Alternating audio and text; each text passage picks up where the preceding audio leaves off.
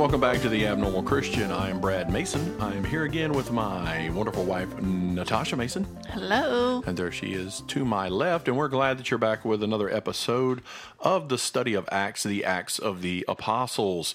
We're coming up on chapter 12 in the study of the Acts of the Apostles.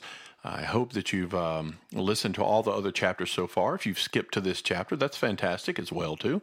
At least you're getting a portion of the scripture and kind of the story of what is going on. So we're going through the book of Acts, and we're just kind of looking at the narrative, the story as to what happened, how the gospel spread from the Jews to the Gentiles. We've gone through so many different stories so far. One of our favorite chapters we did was chapter 10, where Cornelius receives the gospel, and the gospel goes to the Gentiles. Chapter 11, we see Peter go back to Jerusalem, and he is questioned by those who are in Jerusalem, the church there, as to why he is sharing the gospel with the Gentiles. They don't really understand that because they're not circumcised. They're considered unclean. And Peter relates the story of the vessel or the sheet, the blanket, being laid down or let down from heaven, and the vision that he had for the gospel to spread. So we see there's a couple different things that are going on. We're coming into chapter 12, and so we're going to start on that. Stick around at the end of this episode. There's a special message that I kind of want to relate to everybody. So if you don't mind sticking around after we get done. And we're going to start off with verse 1. We'll do what we always do. She'll read the scripture. We'll stop, pause, kind of go over what we're talking about. Now about that time Herod the king stretched forth his hands to vex certain of the church, and he killed James, the brother of John, with the sword. And because he saw it pleased the Jews, he proceeded further to take Peter also. Then were the days of unleavened bread. All right, so we're going to pause right there real quick. So we got a couple different things going on here. You, if you've read your Bible or you've heard the stories, you know there was a Herod who was after Jesus when he was a baby, and there's different Herods. So this is the man Herod Agrippa. If you think of it in the terms of Pharaoh, so there were different pharaohs. That was just what they called them, pharaohs. So this is kind of a similar situation. You have Herod Agrippa, you have Herod the Great, you have Herod Antipas. You have a couple different Herods. Herod the Great's the one who chased after Jesus. Herod Antipas is the one who beheaded John the Baptist. And so this is Herod Agrippa. He is the grandson of Herod the Great, and he's been appointed by the Romans over this region, and he's really here to persecute the Christians. And so if you don't mind reading one more time, he kills off somebody right there. And he killed James, the brother of John, with the sword. And because he saw it pleased the Jews, he proceeded further to take Peter also. Right. So now I want to kind of pass off something here that a lot of people are not aware of. So James, who is killed there, James is the brother of John, who wrote the Gospel of John. But James and John were also with Jesus, and Jesus gave them. I'm flipping in my Bible here, so if you hear the pages turning, I want to read a verse out of Matthew chapter 20 that Jesus reads or says to James and I believe John here. So let's read in 20 and 23. He says, and he said unto them, Ye shall indeed drink of my cup, and be baptized with the baptism that I am baptized with. But to sit on my right hand and to sit on my left is not mine to give, but it shall be given to them for whom it is prepared of my Father. So they're asking, these two men, James and John, asked Jesus if they could sit on his right and left hand when they were in the kingdom. And Jesus here gives them a prophecy that they don't understand. And he says, you're going to drink of the baptism that I drink of. And that baptism is death. That baptism is where Christ is crucified. Here, James is killed by the Romans. He is killed by Herod, and there's not a great description as to how he's killed, but beheading was often common. Either the sword was ran through him or his head was cut off. So that's who the scripture is talking about here. James from Matthew chapter 20, who asked if he could sit at the right hand or left hand of Jesus. And when he had apprehended him, he put him in prison and delivered him to 4 quaternions of soldiers to keep him, intending after Easter to bring him forth to the people. Okay, so we're going to stop there. There's a lot right there, right? So there's a big word of soldiers that we can't count. That's 16.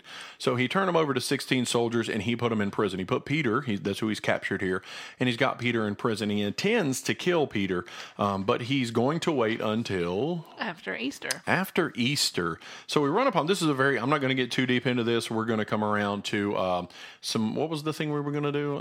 Where we talk about the facts in the scripture. Seeking the truth. There it is, seeking the truth. Yeah. So we'll get back around to Easter Easter, but right here this is really interesting in the passage because in my studies, if you read a lot of the commentaries, there is so much. There's so many people going so many directions on this one word Easter. There are those who are incensed in the commentaries who are absolutely angry that this word is in the scripture. It doesn't belong there. It has no business being in the Bible. It should just say at Passover. And then there are those who say, no, Easter is a Roman pagan holiday. And the commentaries, it's so one way or the other. And what it turns out to be is the people who don't want this this word in the scripture believed that Easter was when we celebrated Jesus' resurrection.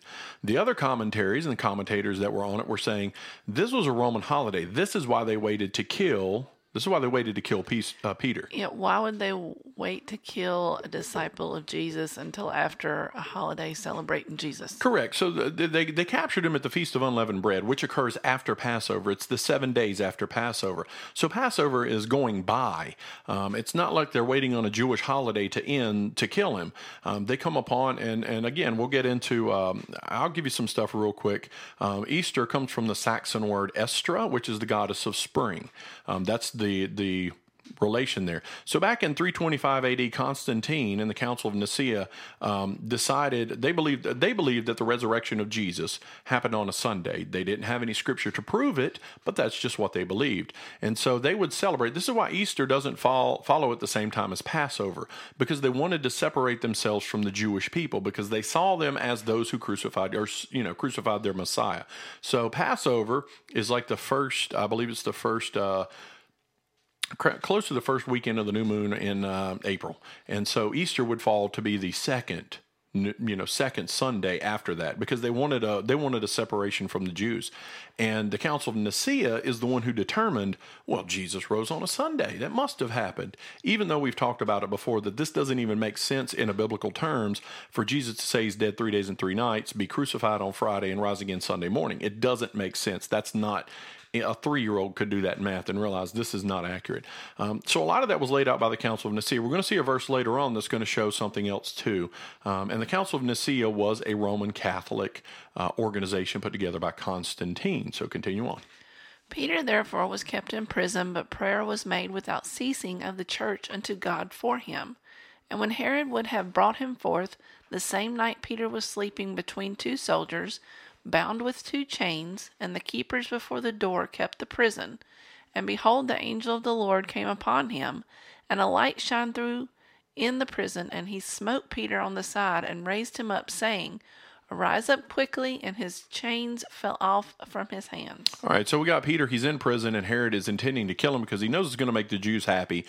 This is really the persecution of the church. What you have to understand here is that Herod makes the same mistake that the Roman Catholic Church is making today. Herod assumed, because we killed off James, right? We just killed James. If we kill off Peter, then the house is going to fall. If we knock out the columns, the house is going to fall. So he's looking at Christianity as riding on the backs of James and Peter. And if I can kill these 2 off, then Christianity itself as an organization, a belief structure, will collapse because Peter apparently is the greatest, right? So that's what he's thinking. And we saw in the last chapter that Peter was not seen that way. He even knew he wasn't that way. But Herod thought he was. So Herod throws him in prison, and one of the customs that it was is that if you had someone who was important, you would assign them 16 guards.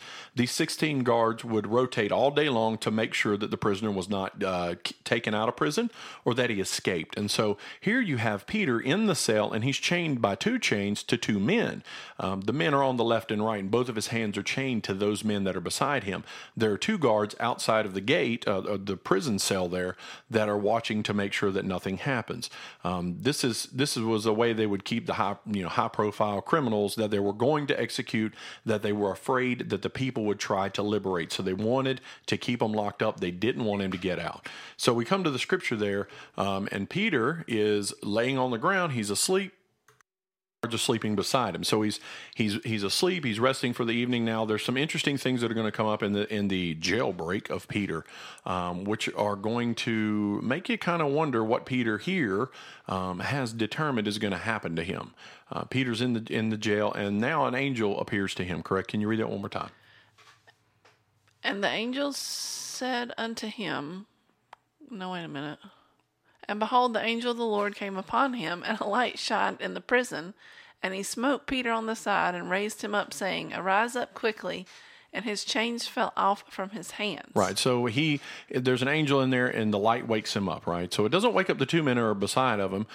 They're still asleep, fast asleep. The chains fall off. He wakes him up. In some commentary, it says it's a gentle wake up, and some it says he slaps him on the side and tries to wake him up.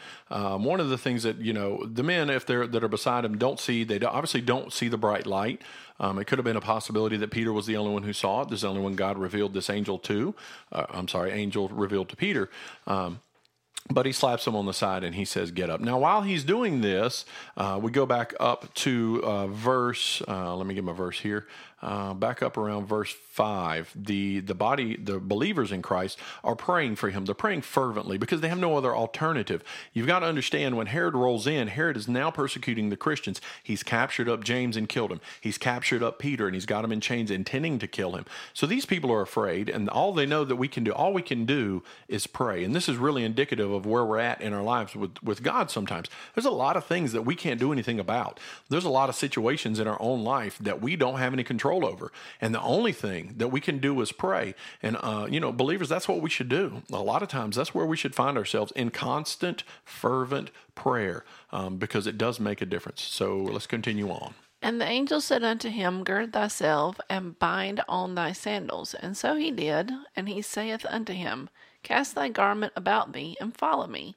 And he went out and followed him, and wist not that it was true which was done by the angel, but thought he saw a vision. Okay, so Peter here the angel tells him to get up, get dressed, put your shoes on, grab your coat, grab your garment, gird yourself up, wrap up, we're leaving.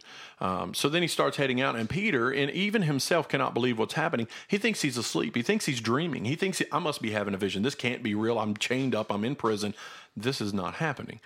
So Peter is still this kind of reminds me of when the blanket was let down. He had a hard time understanding what God was saying, because in his mind he realized, this is how I've always been. And so I think at this point too, I want to point out that Peter is in prison and he knows he's going to die. And I think, and I can't prove it, but I think Peter has come to terms with that. I think he has come to terms that I'm going to die for the cause of Christ, for Yeshua. I'm going to die for him, and I'm good with that. And so now he sees he's not. He's going to be brought out, and he's just having a hard time understanding. I got to be asleep. What's going on? When they were past the first and the second ward, they came unto the iron gate that leadeth unto the city, which opened to them of his own accord. And they went out and passed on through one street, and forthwith the angel departed from him. And when Peter was come to himself, he said, Now I know of a surety that the Lord hath sent his angel, and hath delivered me out of the hand of Herod, and from all the expectation of the people of the Jews. So this is interesting. It's not until he gets out of the prison, he's through the gates. Now, cool enough, the Bible says that the gate opens up of its own, that no one opens the gate, just opens. Imagine Noah on the ark, that God shut the door. Here God is opening the gate so Peter can get out. So Peter goes out into the streets, and it's not until he's out of the prison and he's in the streets that he's just like, okay, this is really happening. Surely God himself is setting me free from prison. This is amazing. I can't believe this is happening. Which is, again, I think he had come to the point in his mind that he realized he was going to die. And I think he had set his heart that he was okay with that. And now he realizes that God did not have that plan for him, that I need you out of prison. I need you out for a reason. So he brings Peter out. And then I think it said forthwith, something like that the angel... the angel left him. Yeah, the angel was gone. So that's the thing that people, I think there's a lesson right there that we often miss, is that God will bring us through things, but when we get through them, sometimes he continues to let you go on your way. It's, the Christian life is not like God has got us by the legs and he's dragging us everywhere he wants us to go, and we have no other alternative than to be taken. And, he does guide and direct our lives. But here's a good example of God bringing someone out of a trial, out of a bad situation, and then leaving them to their own device by, he's like, okay, go ahead. Now go ahead and go about your business. So it's really cool to see that in what Peter's got going through here. And when he had considered the thing, he came to the house of Mary, the mother of John, whose surname was Mark, where many were gathered together praying. And as Peter knocked at the door of the gate, a damsel came to hearken, named Rhoda. And when she knew Peter's voice, she opened not the gate for gladness, but ran in and told how Peter stood before the gate. All right, so Peter goes. He goes immediately over to John's house because he's going to talk to the people there. He goes and knocks on the gate. Now, again, remember they were inside and they were praying. They had the gate locked. It's nighttime. They've got it locked because obviously Herod is intent on rounding up Christians, believers, these believers that are there, and they are inside with the gates locked and they're praying because I'm sure they didn't know what to do. And then Rhoda comes out. Rhoda is a Greek name. It means roses or rose. And she hears Peter. She hears his voice on the other side of the gate. And she recognizes it, which means she was present when Peter had preached before. She had heard him before. And I think you would have to hear someone a lot to recognize their voice. You would have to be around someone a lot. In this instance, Rhoda is a servant to the household there, and her job would be, just kind of at their beckoning call, doing what they ask. But she was faithful to the Lord, and so here she is. She hears his voice, and she's overjoyed, and she gets so happy that she forgets to even open the door. And I think there are people, we've had those instances in our lives to where the Lord has overjoyed us with something, and we've been like so caught up in the joy of the moment that we forget kind of what we're doing, And so that's what happens here. So she runs inside to tell everybody, hey, Peter is standing outside the gate. And they said unto her, Thou art mad. But she constantly affirmed that it was even so. Then said they, It is his angel. But Peter continued knocking, and when they had opened the door and saw him, they were astonished. All right, so it's crazy. So they're telling, you're mad, you're crazy. What are you talking about? Peter's not out there, he's in prison, And so they say, well, it must be his angel. Originally, I think a lot of people, when you read this, you think it means, well, Peter must be dead and he's standing, his angel's standing at the gate. That's not what it means. His ghost. Right. And the Jewish custom, even to these early Christians here, they believed that every believer, every person had a guardian angel. And so what they're saying here is it must be the guardian of angel of Peter standing outside the gate. Maybe he's here to tell us that Peter's dead. So that's what they're assuming, is that it's his. So that's that's his angel. It's his guardian angel that's out there. It's he's not out there. So that's what they're talking about. So they open the gate and they see Peter standing there. But he, beckoning unto them with the hand to hold their peace, declared unto them how the Lord had brought him out of the prison. And he said, Go show these things unto James and to the brethren. And he departed and went into another place. Now as All right, so let's hold on right there. I want to stop there for a second. He says, go and tell James. He's talking to us. There's a greater James and a lesser James. Greater James is the one who was just killed. He's talking about the lesser James here. So Peter goes, now understand what he just did. He got out of prison. He goes to the house of John. They open the door. He throws his hands up because they're all making a murmur about, oh my goodness, there's Peter, And he's like, hold, just be quiet. So he tells them how God had delivered him from prison. He tells them, and he's alive, and he's okay, and he's going to be fine. And then he leaves. So you would think that he would come to their house and he would hide out there and he would hang out with them, and kind of, which I think in this instance, a lot of times, I think this really shows you something. It shows you that sometimes all we need to do is tell other people about the goodness of God. It doesn't need to be a long, drawn-out thing. We don't have to hang around. Sometimes it just needs to be the 2 seconds out of your day to say, man, you know what the Lord did for me today? And that's what Peter's doing here. He found the believers to let them know he's okay. But more than that, he told them about what God had done to rescue him from prison. And then he went on his way.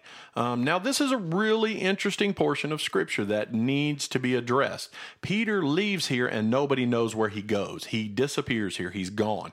The Roman Catholic Church makes the assumption or makes the statement that Peter went to Rome. He left here and he went to Rome to establish the Roman Catholic Church. That is not in the Scripture. It is not in the Bible. Peter doesn't show up again until Acts chapter 15, and he's in Jerusalem. He never left and went to Rome. What he did was he knew Herod was trying to kill him, so he went to hide. And more than likely, he stayed local because in Acts chapter 15, he shows up in Jerusalem.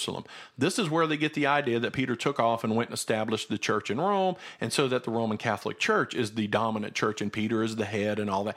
Didn't happen. There's no Scripture to support that at all. None.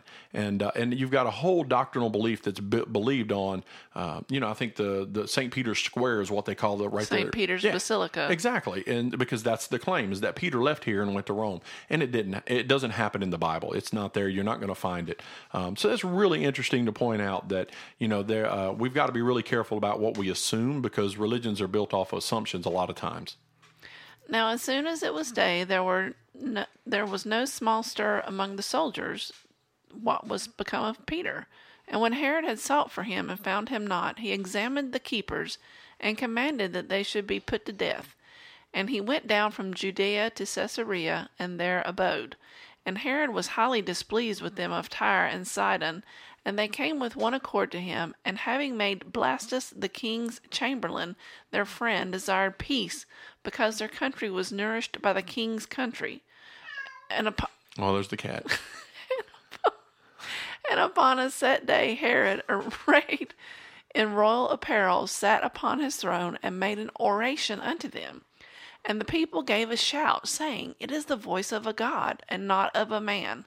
And immediately the angel of the Lord smote him, because he gave not God the glory, and he was eaten of worms and gave up the ghost. So we got a really unhappy ending for Herod Agrippa. So real important there is that Peter has disappeared. The soldiers, you have to understand the soldiers who woke up, you've got 16 men who realize they've just lost the most important criminal in the area, in Judea and Samaria and all those areas. And they're afraid because they know what's going to happen. So you have to imagine that they're interrogated to find out where they're at and where Peter went and what's going on. And then Herod gets so incensed by what they've done that he kills all 16 men. He kills them all. He has them all put to death because they lost Peter. Later on, he goes down, and then the people start glorifying Herod and, calling him God and saying he must be a god, even though he's not done anything. And I think their gratitude is that Herod was providing for them. This is a time of famine. Famine, remember in the last chapter it said that dearth struck the land. This is a time of famine, and Herod's been providing them food. And so they proclaim that Herod is God. And Herod, instead of turning away from that and saying, no, I'm not, he kind of goes along with, yeah, maybe I am. Yeah, I'm great. And the angel of the Lord's like, yeah, we're not having any of that business, and so he shuts Herod down, and he shut him down in a hard way, so it's a lesson for being careful about who we proclaim to be and who we follow and who we think we are. So this is a really interesting chapter of Acts. We're going to read on a little bit more, and we're almost done here, so finish up. But the word of God grew and multiplied, and Barnabas and Saul returned from Jerusalem when they had fulfilled their ministry, and took with them John, whose surname was Mark. Yes, we left that last one off there. So we see that Saul and Barnabas are coming in, and the gospel is spreading. It's continuing to spread, even though the persecution itself is growing in the land. Herod's attempt to get rid of Peter after he got rid of James. One of the things I'd like to point out real quick about this chapter is, once again, we have a believer who was put to death for the cause of Jesus Christ. He wasn't raised from the dead. He wasn't resurrected. He wasn't called back by a group of friends. There wasn't any kind of supernatural intervention on his behalf. God, and people can believe what they don't want to hear, but God allowed him to die. I mean, it was his time to go, and the Lord allowed him to die. On the other hand, God rescues Peter. So God's providence is his, and what he chooses to do is his. And honestly, he can do what he pleases. But it's all in the advancement of the gospel through the Gentile nations. So that's what we see here. So coming to the end of chapter 12, we're going to go into chapter 13 next week. When you get into the study of these things and you start learning a little bit about the history of who these people were and where they came from, it's really interesting. I would encourage you to go back and study on Herod Agrippa, maybe all of the different Herods that were in the area at the time and what they did, the areas and the provinces they controlled, because you have to understand that the Jews were very controlled by the Romans. This is the whole purpose. They didn't believe in Messiah. They wanted a Messiah to come in and free them of their captors, the Romans. They wanted them run out. They wanted the kingdom set up in Jerusalem at the time. And they couldn't accept Jesus because he came as a suffering Messiah, not the conquering king. So that's the end of chapter 12. We'll get to chapter 13 next week. Now, I'd mentioned before, special message at the end of this, if you have an opportunity, I'm going to ask, and we never ask for money. I don't ever ask for money, but I will use my platform here to help some friends, help a friend out. If you can go to GoFundMe and you look up a man named Dustin Mills, DustinMills, Dustin Mills. Did I spell that right? I don't know if I did. Look up there. He is needing money to help his father. It's called Renovation to Home. You should be able to find it on GoFundMe. And, we don't know how many people actually listen to our podcast. We don't know if you want to help. We don't know if you're moved by the Spirit of God to do anything. But I'm asking that if you're you're, pray about it. And if you have the opportunity, we know people are going to listen to this episode. So if you have the opportunity to give $5, $10, help the guy out. His father has diabetes. He's got a lot of repairs on his house that needs to be done. And a lot of times in our lives, we don't have options. A lot of people don't have the money to get things done. And it's really a safety issue. He's worried about his dad. So we all have parents, and sometimes we worry in different ways. And as a believer, when we see something that is good to do, we should do it. That's what the body of Christ is about and what we should do. So if you want to go over there, look on GoFundMe, look for Renovation to Home by Dustin Mills. He's asking for money to help out with his dad. And I just want to use our platform to say, And it's legit. Yeah, it's absolutely legit. Good. He's a good brother in Christ. I've known him for a long time. And there's a definite need there that's not, give me some money, I'm going to rip you off. It's a real deal. So if you give to that, we'd appreciate it. If you don't have time for that, that's fine. Follow whatever the Lord wants you to do. That's the most important thing. And we hope that you have a great week and you're blessed. And we will catch you next time on The Abnormal Christian. Bye.